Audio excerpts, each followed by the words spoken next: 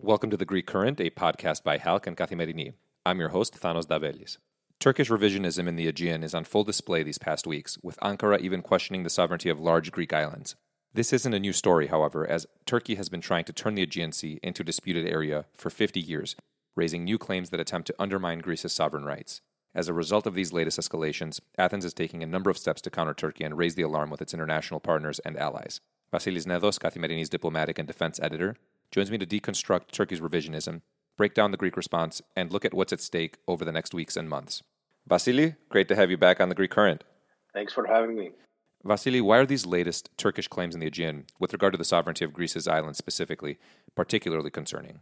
Well, first of all, I must say that these threats come from the top tier of the Turkish government. It comes from the president. And yesterday we had a very worrying, from my point of view at least, statement by the Minister of Foreign Affairs himself, which said that Greece has violated status of the Eastern Aegean islands, so Greece must disarm these islands, otherwise the sovereignty debate will begin. So he says that Turkey is not bluffing. So I think that this is the first time that an official ranking as high as a Minister of Foreign Affairs like Mr. Çavuşoğlu has threatened Greece so directly by asking a sovereign country to demilitarize the islands based on interpretation of the international law that is comprehended only in Ankara and nowhere else in the world. So it is a serious escalation. And I should add to that the Turkish president himself found it very plausible of declaring in public that the lines of communication between Greece and Turkey no longer exist. We cannot talk with Greece. I cannot talk with Mitsotakis, says Erdogan. So I would say that this is revealing of a very serious escalation, and we should not take it lightly. Vasili, Turkey has been attempting to change the status quo in the Aegean for the last 50 years. Can you deconstruct this revisionism for us? How has Turkey tried to turn the Aegean into a disputed area?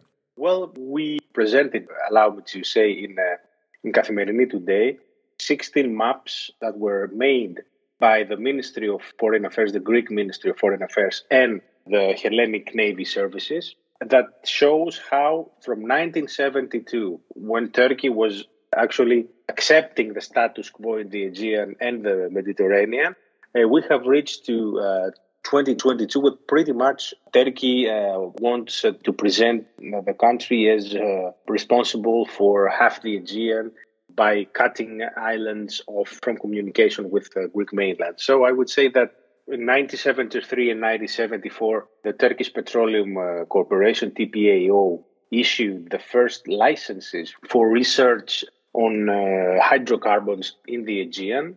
Then in the 1980s, Ankara attempted to snatch the responsibility for search and rescue from Greece. That was in 1988, and we had a second document from Turkey in 2001. Then in the 90s, Turkey discovered that theory of the gray zones, which allegedly is about islands that are of unspecified sovereignty, undefined sovereignty, if you prefer.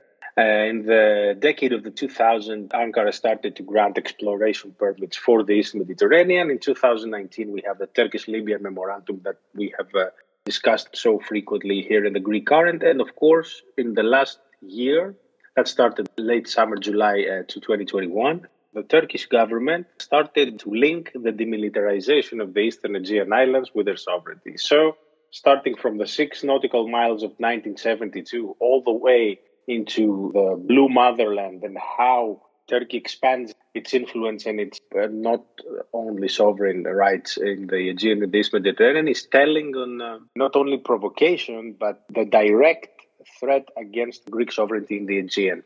And we're talking not only about the Eastern Aegean islands, even though this is not a matter of size, because, Greece, of course, legally has the sovereignty of every last rock that lies 3 miles west of the Turkish coast, unless it was specified otherwise by the Treaty of Lausanne, which it hasn't.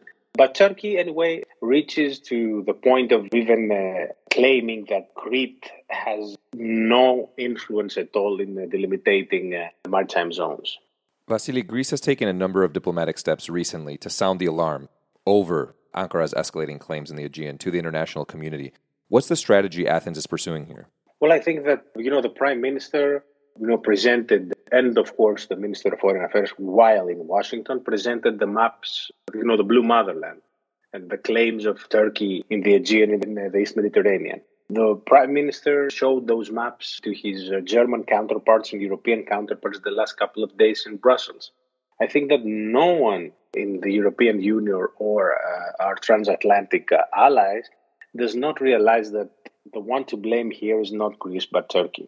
Vasily, how are Greece's partners in NATO and the EU reacting to Turkey's threats? Are you worried that these partners aren't taking Ankara's provocations seriously enough? Well, in the beginning, Germany was a little bit, I would say, unnaturally neutral because Greece is a EU partner of Germany. And in the first days, a couple of days ago, the government spokesperson in Berlin called the two sides, that is Greece and Turkey, to sit on the table and have dialogue as if the Minister of Foreign Affairs of Turkey or the President of Turkey had not directly threatened Greece. But today, the spokesperson from the government said that the German Chancellor Olaf Scholz asked for the unity of NATO.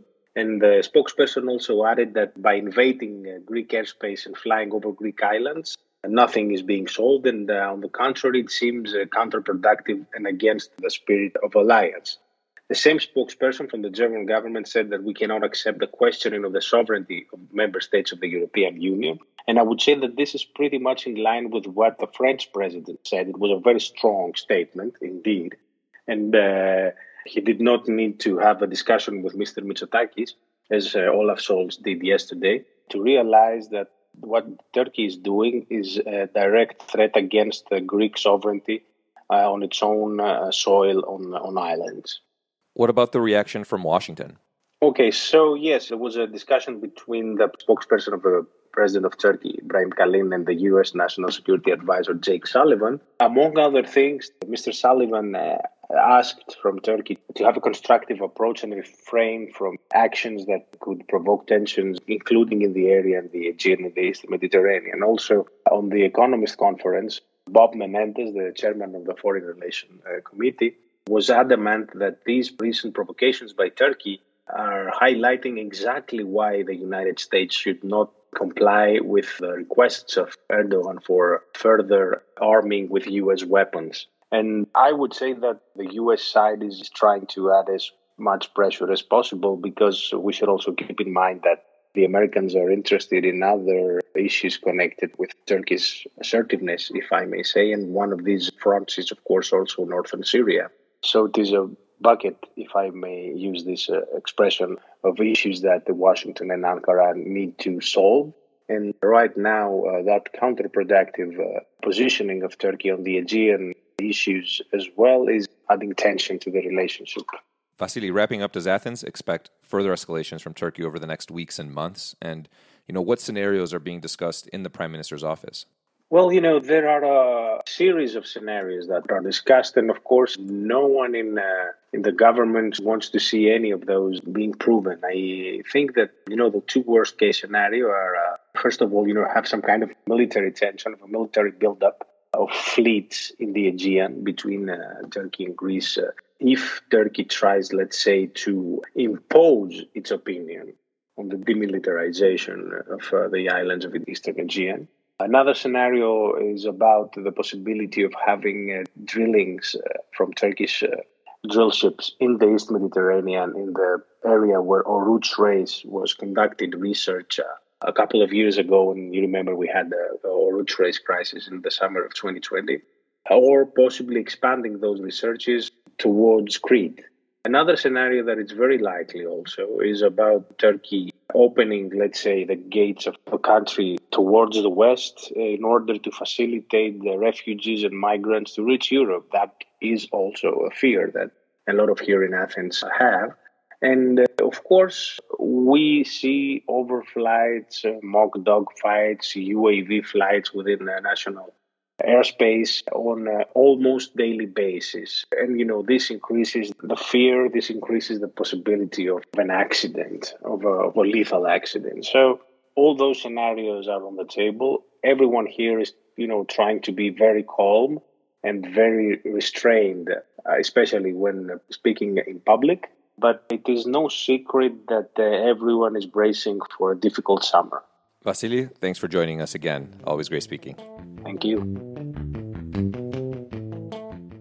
In other news, Turkey will no longer hold high-level talks with Greece, Turkish President Erdogan said Wednesday amid rising tensions. Erdogan warned Greece, saying, "Don't you learn any lessons from history? Don't try to dance with Turkey." Greece and Turkey had resumed negotiations last year following a 5-year break to address differences over a range of issues. Meanwhile, Greece said it will not be drawn into an escalation with Turkey, however adding that the country remains committed to defending its national interests.